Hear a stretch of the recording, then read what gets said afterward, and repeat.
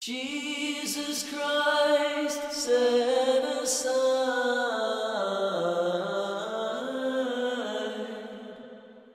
his Godhead, born as a human,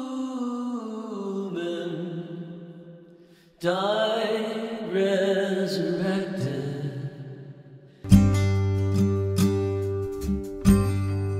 I'm so delighted you're here. Our numbers are starting to come back. I hope you're feeling healthy. I hope you're feeling excited. We're going to try to finish up as we roll into summer. We're going to try to finish Galatians. My problem is I start digging into it and I just want to share what I get. And so it's not easy for me to just say, well, we're just going to cover 17 verses today, because it's hard to do that. Paul went to a lot of trouble to write this letter. And the church has gone to a lot of trouble to secure this letter so that we can read an actual letter written by an actual apostle of Jesus 1,970 years ago. And that's kind of a cool thing. So today we're going to do it, and we're going to talk about freedom. Freedom. Galatians 5:7 through 5:15. Now, let me tell you something that the neuropsychologists have figured out about our brain. Did you know that the human brain has a tendency to identify patterns? You will have a tendency to identify patterns even if they're not there. You can take something totally random, and the way your brain is hardwired, you'll see patterns that may not even exist. One of the classic studies that indicated this came about as a result of World War II. So Germany was sending these rockets over. The V-1 rockets were being launched from France, where Germany had possession, from France into England and into London.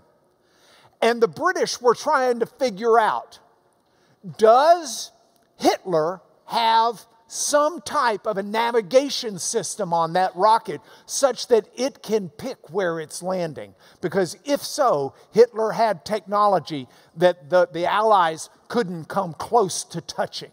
I mean, now, yeah, you can pinpoint. They can send a rocket to take out one door on a building halfway around the world. But back then, they needed to know, is it random or not? So they took a grid, and they took a map, and on that map of London, they plotted where the V-1 rockets landed. And they asked themselves, is there a pattern here? And they drew the grid on it, and when they did, they counted 4 in one quadrant, 20 in another, 12 in this one, and 31 in that one. And this one happens to be where a lot of the significant government business is. And so the conclusion was, yes, Hitler's got some type of a navigational device. I mean, come on, what are the odds that you could divide this into 4 and have these big sections where important stuff is and you know, compare it to these other sections? 4? 31? Gotta be. Well, it turns out Hitler had no navigation device at all. That was just the intelligence service seeing a pattern where one didn't exist. So, for example, they could have taken it and divided it this way.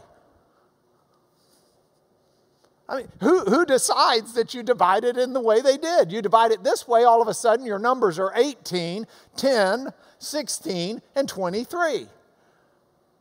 And it shows the randomness. But the intelligence service was able to find patterns where they didn't exist, because that's the way our brains are wired. Now that means, A, we should be careful sometimes identifying patterns. But it also means, B, if you want to teach somebody something, it's very good to use patterns, repetition, and design, because the human brain better understands it, better remembers it, better perceives it. And Paul does that here. Paul uses, in the passage we're looking at, patterns and word repetitions that make this more learnable. Yeah, y'all better get a little bit closer than where you were sitting, okay? I mean, you were like 3 rows back from there, and that was not going to do. Now, today, we're going to make 3 points as soon as those ladies get their Bibles out. We're going to make 3 points. Our first point is what I didn't get to last week, the seduction of self-justification. And it's very seductive. It's very alluring. It's very appealing. It is enticing. And then we're going to talk about how the freedom to live is a freedom to love. And the final point we're going to talk about is the key community teaching that Paul had for the Galatian communities. So with that, fasten your seatbelts, put your tray tables up, we're taking off. Here we go. First, let's talk about the seduction of self-justification. I want to make one slight change to this. There we go. Paul begins with kind of a racing analogy. I think Paul may have been a sports aficionado. He uses sports analogies all the time. So one of his analogies, and it makes sense, he was from Tarsus. Tarsus had one of the world's best gymnasiums. Tarsus was a town, a sports town, if you will. But Paul wants to ask the Galatian churches this. He says, what happened to your run? What happened? I mean, there you were, you're running the race, everything seems to be fine. And what happened? Here's the way he says it in Galatians 5:7. You were running well. Who hindered you from obeying the truth? I mean, here you were, ektrechete. It comes from the Greek word treko. Treko means run. Like, I'm going on a trek. That means you're going on a run. Star Trek. They're running through the stars. Okay, maybe not. But trek, the idea, the tau, rho, epsilon, chi, omega, treko, running. And Paul just says, he says, man, you were running. You were running great. You were running well. Who hindered you? This word hinder, inkopto means to hinder. It can mean to thwart. It can mean to cut off. It's got a wide semantic range of meaning. But here's the picture. Let's see if this works.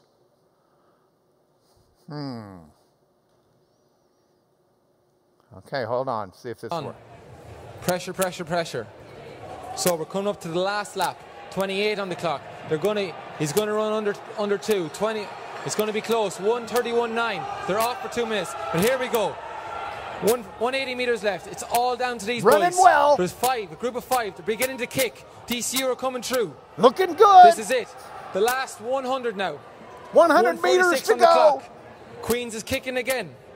We have Niall Atwood to the front. Come on. DCU in second. Paul Peppard. It's neck and neck. Oh my God. Neck and neck. Jenny Mac. We have the bloody pole from the... He will have to get through to the final based on that. I have never seen that on athletics. He was tied up like Spider-Man threw something The at pole him. vault guy just bamos his pole vaulting and trips the kid up. That's what Paul's saying. You were running so well. Who hindered you?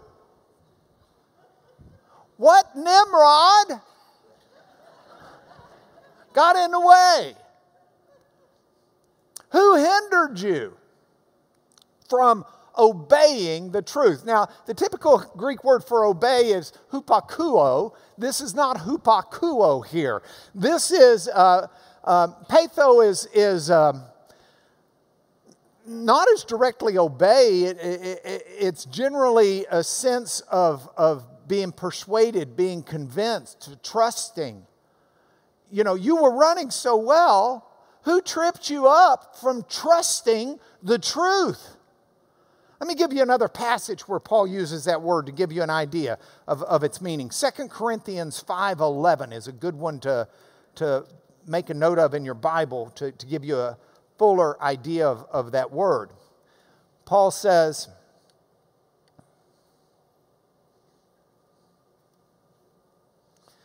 therefore, knowing the fear of the Lord, we persuade others. That's the same word. That's peitho, P-E-I-T-H-O. We persuade. So within the framework of that, Paul's saying, you were running great. You had this thing going so good.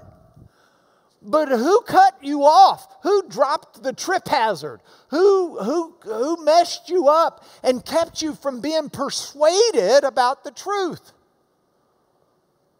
See, the goal of the Christian walk is always truth. We're not chasing after a mirage. We're not chasing after a dream. We're not chasing after something that, you got to have something. What we're chasing after is true. It's real. It's legit. And that's not just the legitimacy of Christ's sacrifice and resurrection, but it's the legitimacy of that being God's redemption for humanity and all that means and how that means God loves you and God cares about you. And God is in the saving business because He wants to save you. And salvation isn't just an eternity. Salvation is a here and now reality that alters who we are and how we live. And we should be persuaded of that. And if something hinders us from that, then we need to learn to reject it. I got to tell you, this last week, there have been multiple times that things have just entered into my brain that don't belong there. And does worry belong in the brain of a Christian? No. Has worry ever entered your brain? Okay. So here's my latest. This week, well, not just this week, but what I've started doing is claiming a promise in Scripture that God will help me renew my mind. And when I'm worried or when I'm upset or concerned, and I know that doesn't belong there, Lord, renew my mind. Lord, renew my mind right now. Start rewiring that neural circuitry in here. Get rid of those old thought patterns and replace them with the godly thought patterns. Renew my mind.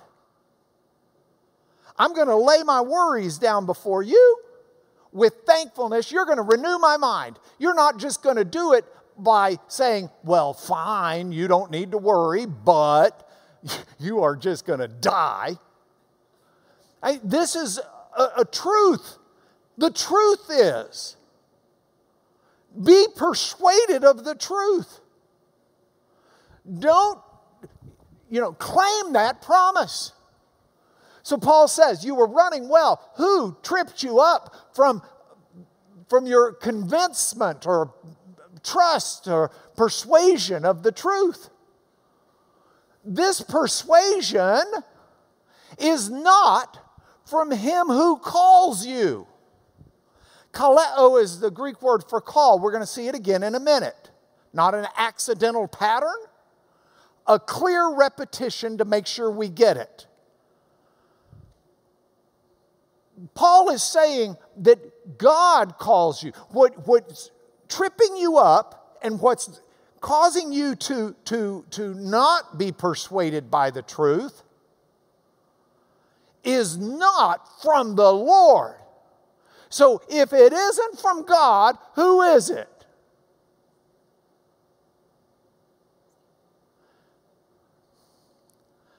Well, you can ask Bob Dylan. The Bob just happens to have covered this in his song, Precious Angel on his Saved album. The enemy is subtle. Howbeit we're deceived. The truth's right there. And we still don't believe. We are so easily hindered. And we shouldn't be.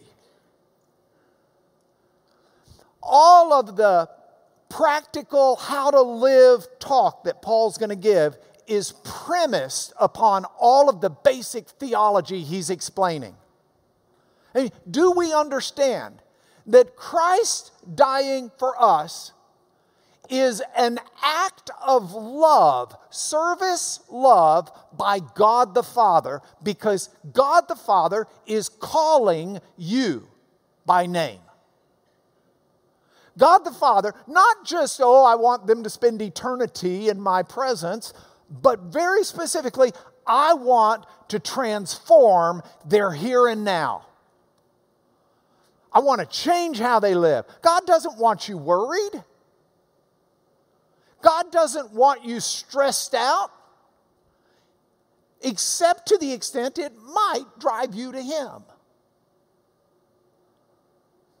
So within the framework of that, if it isn't God, who is it that's persuading them from the truth? It's the subtle enemy. And Paul continues this thought with another analogy. He uses the analogy of baking. A little leaven leavens the whole lump. You can take just a bit of your sourdough starter, like Janet Seifert did. She's got a sourdough starter. In fact, she has told me that I can volunteer her to not only give you sourdough starter, but to teach you how to use it. Okay, she didn't really tell me I could volunteer her for that, but I feel like that's probably in her heart. So she's right over there after class, and she sent me a picture of her finished product she baked yesterday, and I suspect she'll bake for anyone who asks her to. I, again, don't have any reason to know that, but I don't have any reason to doubt it. But Paul says, it just takes a little bit to really leaven the whole lot. And of course, leaven, by the way, to the Jews, leaven carried an Old Testament analogy of sin. In the Old Testament, during Passover, you clear the house out of anything with leaven because it's sin. It equates to sin. And over, you'll find in the Torah, in the law, passages that reference leaven as sin. So if it isn't God, who is it? The enemy is subtle, and he'll come in just for a little toehold, and then he will expand his grasp in your life, in your mind, in your mission, in your emotions, in your relationships, everywhere he can. And he does it so deceptively. I mean, you've got to remember, go back and remember the temptations of Jesus in the wilderness. Jesus has fasted for 40 days. And Satan doesn't come to beguile him by jumping out in a red costume with a tail, pitchfork, and horns, breathing fire, saying, I'm going to take you on. Not at all. Satan does it seductively, friendly. I mean, what could be more friendly than offering a starving man bread? And that's the first temptation. It's not nanner, I'm the devil. It's, hey, bud, I know we got stuff to talk about, but you got to be famished. So, hey, if you're the Son of God, why don't you just turn some rocks into bread, eat, and then we'll get into it. We'll talk. I mean, that's the way he works. So Paul continues. He says, I have confidence in the Lord that you're not going to take a different view than what Paul's been writing this whole letter.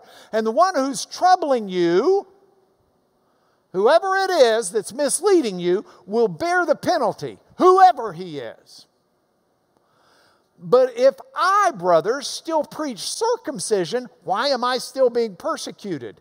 In that case, the offense of the cross has been removed. Now you might be looking at that saying that doesn't really make a lot of sense to me. So let's break it down a little bit. Verse 10. Paul says, I have confidence. I love that. The word for confidence is this same word. It's persuasion. I'm persuaded.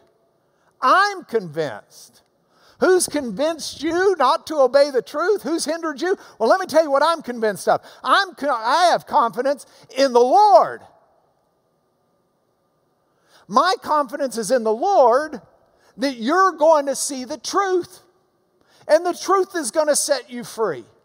And whoever it is that's whispering this falsity that you have to live under the law to merit God's love. Whoever it is that's teaching you that is going to bear the penalty. It will not be without a harsh result. I get very, very frustrated at people who stand up in the name of God and make bold statements that to me seem to be the most un-Christ-like statements I've ever heard in my life. And I just want to get on the media, because of course they get trumpeted on the media, they get media space, and say, time out. That is not what every Christian is or believes. I will also tell you, I get really nervous at standing up and teaching. Because I never, ever, ever want to teach something that's contrary to the Word of God. Because people listen and they pay attention.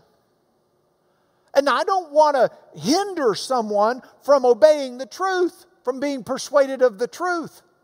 And I know that what I say will bear consequences.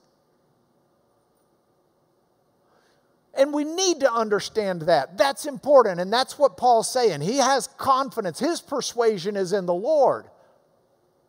That the truth will out, and the deception will reap destruction.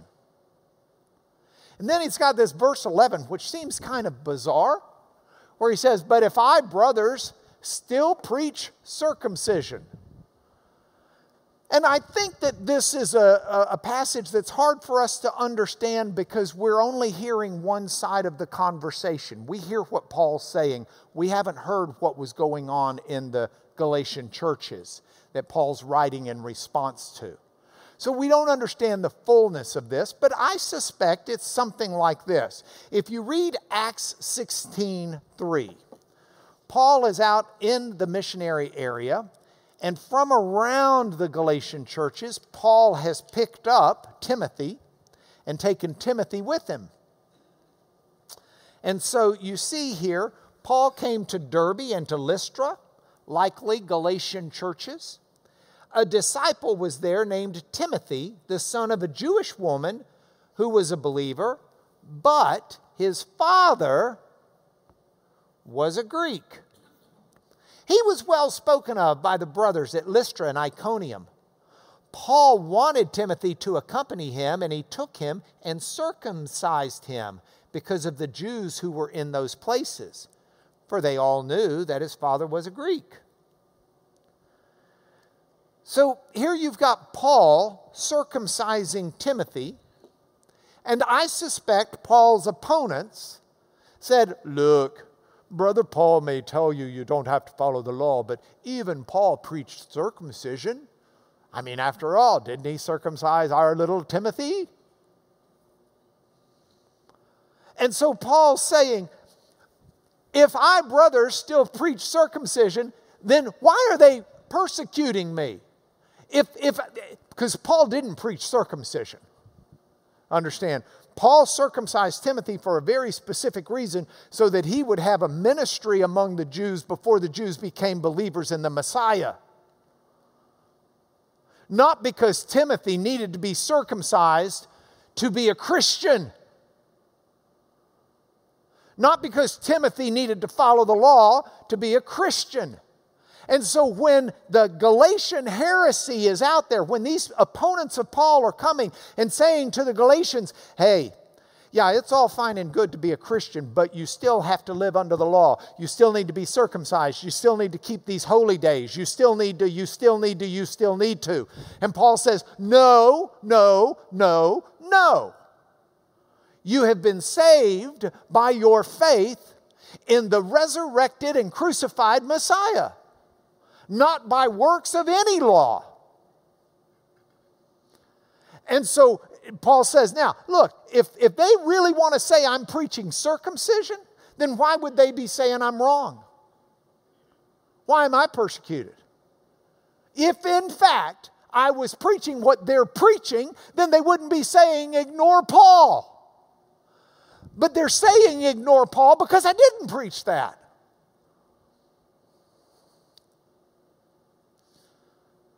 And he says, and by the way,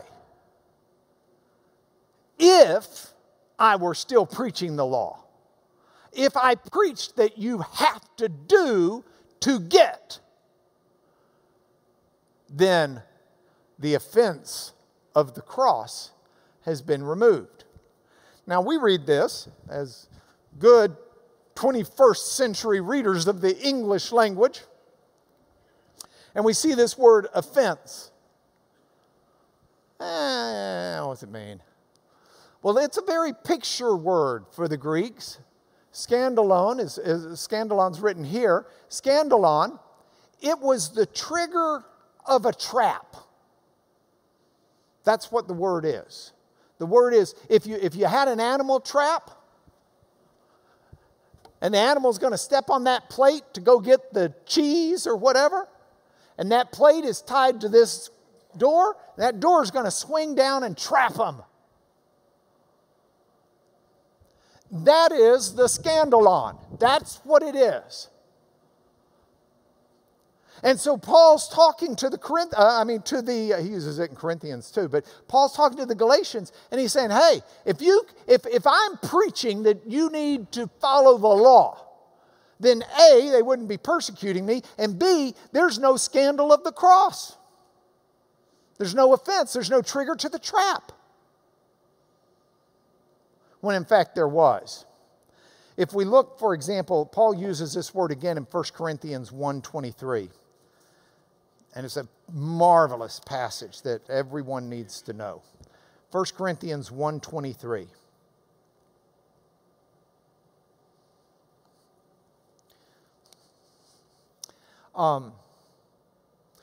Let's just back up. This is just rich. Okay? For the word of the cross, it's foolishness to those who are perishing. But to those of us being saved, it's the power, the ability, the dunamis of God. You want to be saved? The only way you get saved is through the power of the cross. Christ said, nobody comes to the Father but by me. That is the only way to get to the Father, is to have your sins forgiven. You say, well, what about a child who dies at the age of 6 weeks? That child's sins were forgiven by the grace of God. Child's not old enough to trust in Jesus beyond just the natural trust that any child has at the age of 6 weeks. But don't think for a moment that child's sins weren't forgiven and that child doesn't come into the presence of the Lord through the cross of Christ. No one can come to the Father. Father Abraham. Saved? Of course. How? by the cross of Christ. His faith was reckoned to him as righteousness, his trust in God, but the righteousness was earned on the cross of Christ. The cross of Christ is folly to those who are perishing, but to those of us being saved, it's the power of God. God's going to destroy the wisdom of the wise. Well, I know better. The discernment of the discerning. I can discern better. Show me the wise one. Show me the person who writes the Bible out. Show me the big-time debater. Hasn't God made foolish the wisdom of this world? Nobody ever dreamed that God was going to save the world by dying. Nobody ever dreamed that upon a wooden cross, the God who made the wood would let it be what took his human life. Satan never dreamed it. If Satan had known victory was in the cross, he'd have done everything in his power to keep Jesus from going to the cross. God made foolish the wisdom of the world. Victory through surrender? Since in the wisdom of God, the world didn't know God through wisdom, it pleased God through the folly of what we preach to save those who have faith, to those who believe. Jews demand signs. Greeks seeks wisdom, but we preach Christ crucified. No more, no less. Christ crucified. A stumbling block to Jews. That's the same word, scandalon. A trigger to the trap to the Jews. In foolishness to Gentiles. But to those who are called, Jews and Gentiles, Christ is the power of God and the wisdom of God. It's wiser than men and it's stronger than men. That's our God. So that's the scandalon. It's the trigger to the trap.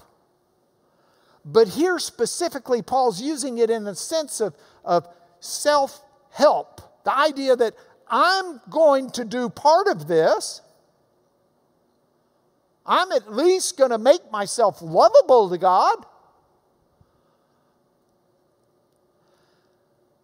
And the way this is an offense to us, the way this is a trap to us, the way the cross is a trigger to us is it strips our self-justifying tendencies. It's an offense to the trap of self-pride and self-help. We do not have any ability to merit the love of God. We just don't. And when we think we do, it changes who we are in subtle and deceptive ways, but we're listening to the wrong voice. And it might be seductive. It might be beguiling because it sounds good. So you want to blame me because I want to please God? No. But it's a question of why you're doing it.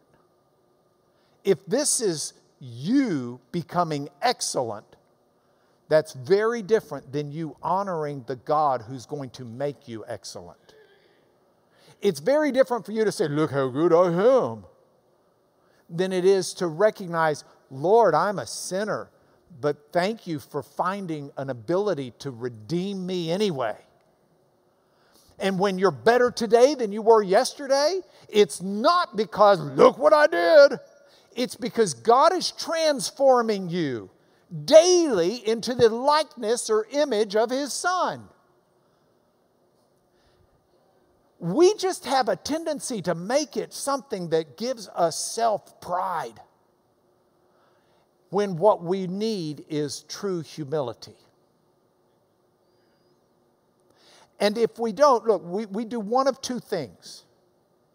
We either struggle under the weight of our sin and our inadequacy, where we just feel guilty all the time, and we're stripped of the joy of living before the Lord, who has extinguished the true moral guilt by paying the price for it.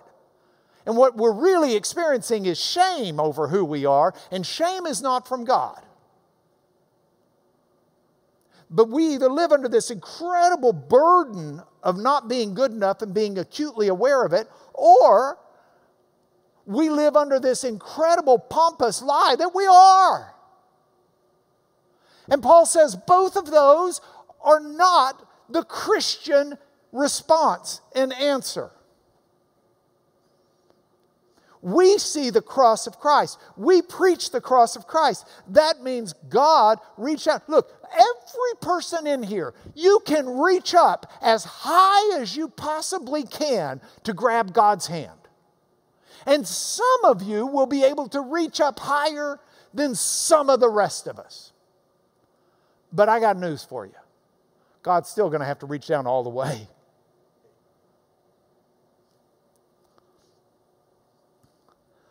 Isaac Watts was a songwriter extraordinaire, but also a logician. He wrote a book on logic. He wrote books on science, or what science was back in his day. Really smart dude. But he's got one of my favorite lines in an old hymn.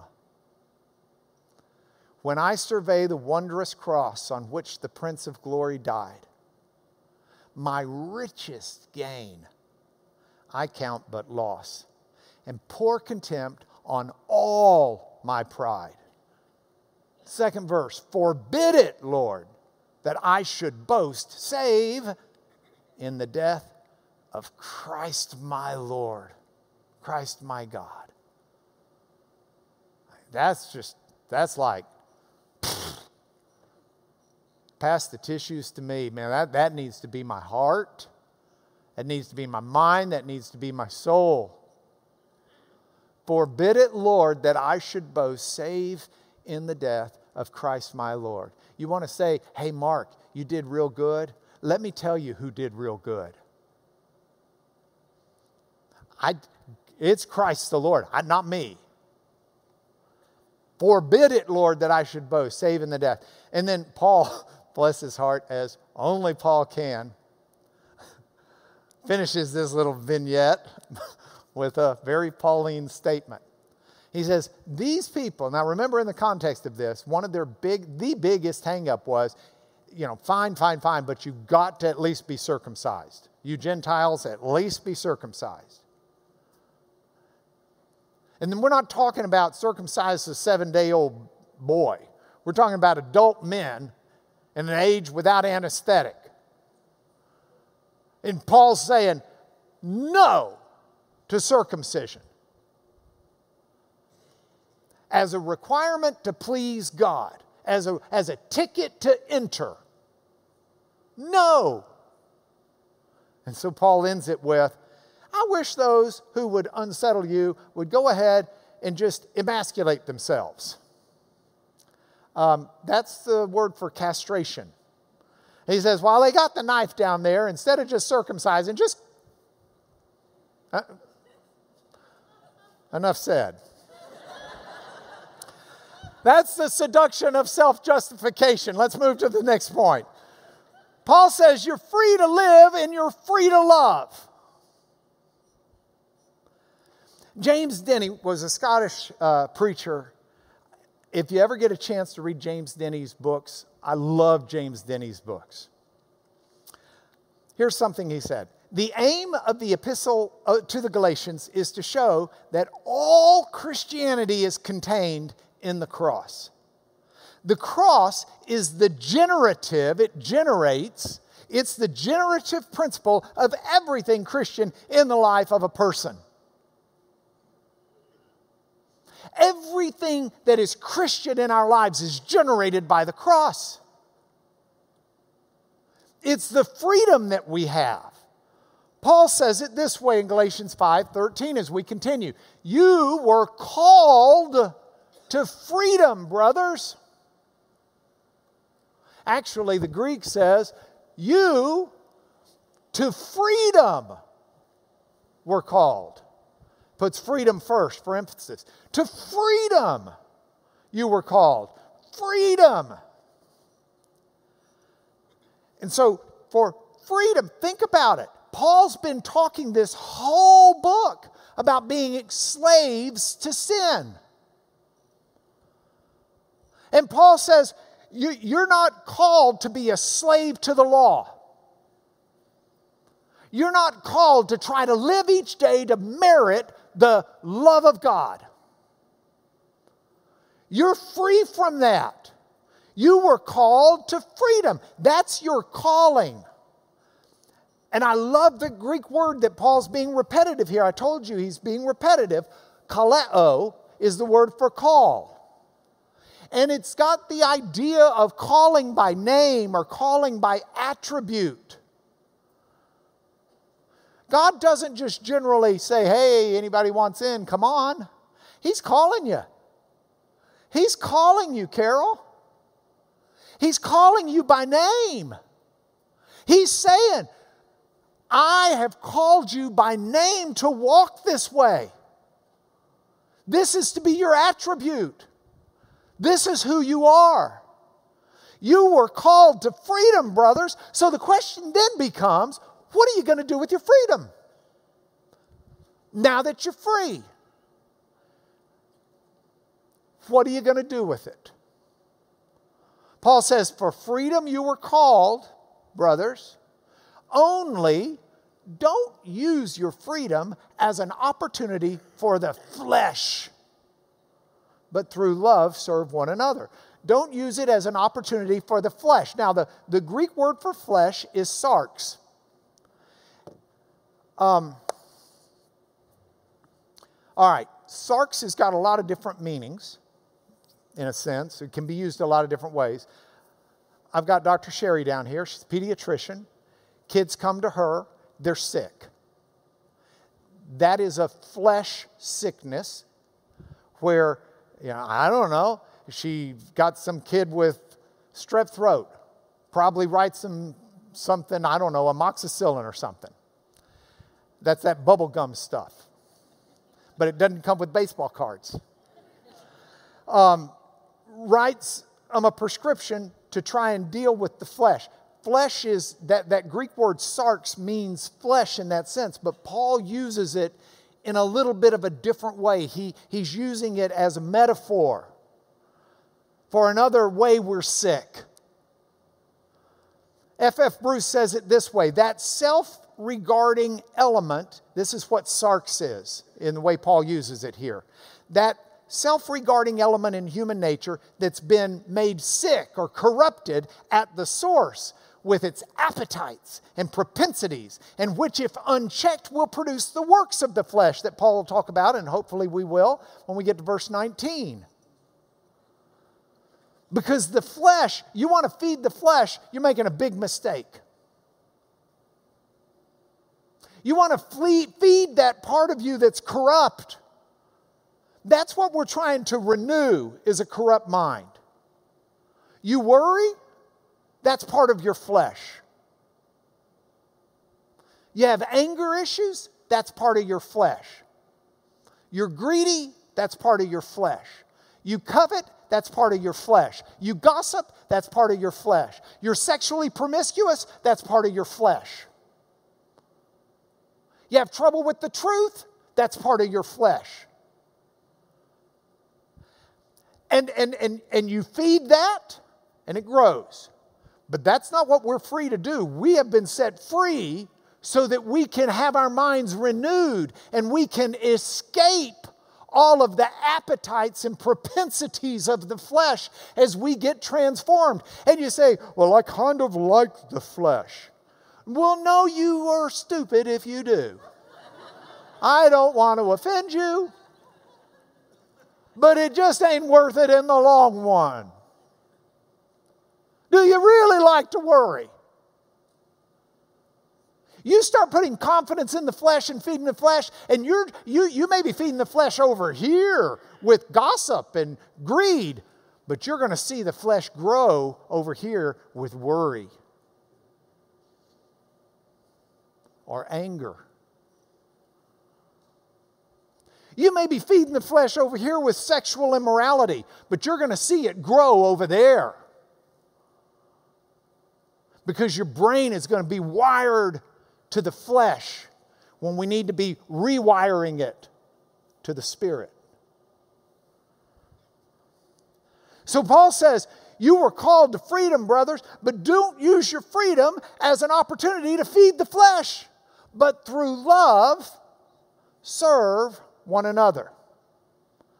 Now, he's been talking about being a slave to the law, and now he's using that slave word. He actually uses two slave words throughout this passage, but here, throughout Galatians, but here it's the slave word off doulos as a verb, though. He says, through love, serve, present tense, moment by moment, minute by minute, hour by hour, day by day, serve one another. Now, the word here for love, agape means not just an unconditional love. That's what we hear a lot, and there's truth to that. I'm not trying to take away from it, but it's that it's a decisive love. I'm going to decide to love. I'm going to decide to put someone's interest first. And I'm going to do it through service. It's very practical. This is a practical, decisive love. And Paul says that's what you want to do. And he's using a kind of a pattern here, a word play off of servant. But he's ultimately saying if you want to be enslaved, don't be enslaved to the law. Be enslaved to practical love for each other. Caring for each other in practical ways. I was on a 150-hour Zoom call yesterday. Seriously. I mean, it was an important call, and I love those people, and I love my time with them on that call. But if you said to me, Mark, you've got 4 hours left to live, how would you like to spend it? I would probably say on that Zoom call, because that 4 hours seemed to have lasted about 3 weeks. I was on a Zoom call yesterday, and I'm glad I stayed on till the very end, because one of the things a brother of mine said, he's an ear, nose, and throat doctor in Tennessee. Dr. John said one of his New Year's resolutions was instead of saying, I'll pray for you, he just decided he's going to pray for him. Practical love. That's agape. You want to be enslaved to practical love for each other. Freedom to live is a freedom to love. Now, that's the key community teaching Paul has for them. Don't worry, we're going to end in 4 minutes. The whole law is fulfilled in one word. Love your neighbor as yourself. And he's quoting Deuteronomy there, or Leviticus. I've heard it both ways. Leviticus 19:18. I don't have time to compare Matthew 19:16 and following, but maybe I will at some point, because that's a misunderstood passage that's just juicy right here. But if you shall love your neighbor as yourself, that's your community word. That's the way you react to each other. That's what you do. You agape, practical love your community like you practical love yourself. How many of you plan on eating today? Okay, that's practical love for yourself. Make sure other people can eat too. If you bite and devour one another, watch out that you're not consumed by one another. Be careful. That gun kicks and shoots. You don't need to be self-devouring. You need to be practically caring. This is the walk. This is the truth. And we should never, ever, ever get it backwards and think we're doing this to earn God's love. We're doing this because He set us free to do this. He's called us by name to do this. There are so many practical ways. I'm sitting here, I'm looking at the people who have the ministry. The name of the ministry. Yes. Missions Greenspoint. And tell us what you do. You have 1 minute. I'll repeat it. Shout it loud. We serve low-income families in the Greenspoint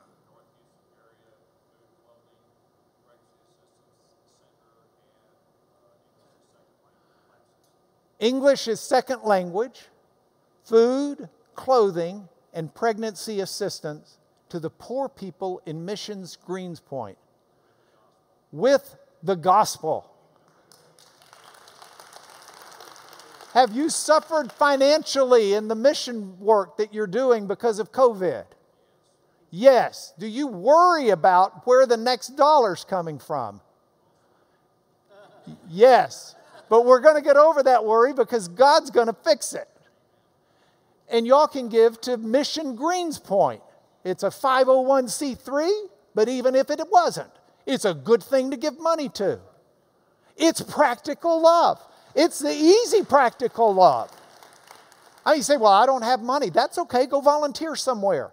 Come volunteer. Do something out of practical love. That's what you're free to do now. Here are your points to ponder. I want to grow in that love.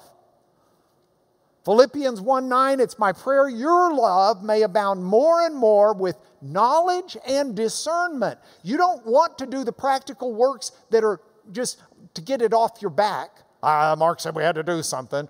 Sounds like Paul did too. Okay, we'll go do something. No, be discerning. Use your energy and use your opportunities wisely. Grow in knowledge. Figure out what's good to do. That's why I didn't just say give money to Missions Greenspoint. I had Grady stand up and say, what'd they do? But then let's show our love. Let's not just grow in it. Let's show it. Let's be like the Thessalonians that Paul wrote about who have a labor of love. Where we work out of love, a practical caring that we decide to do, whether we feel like it or not. And your final point, let's remember where this love comes from.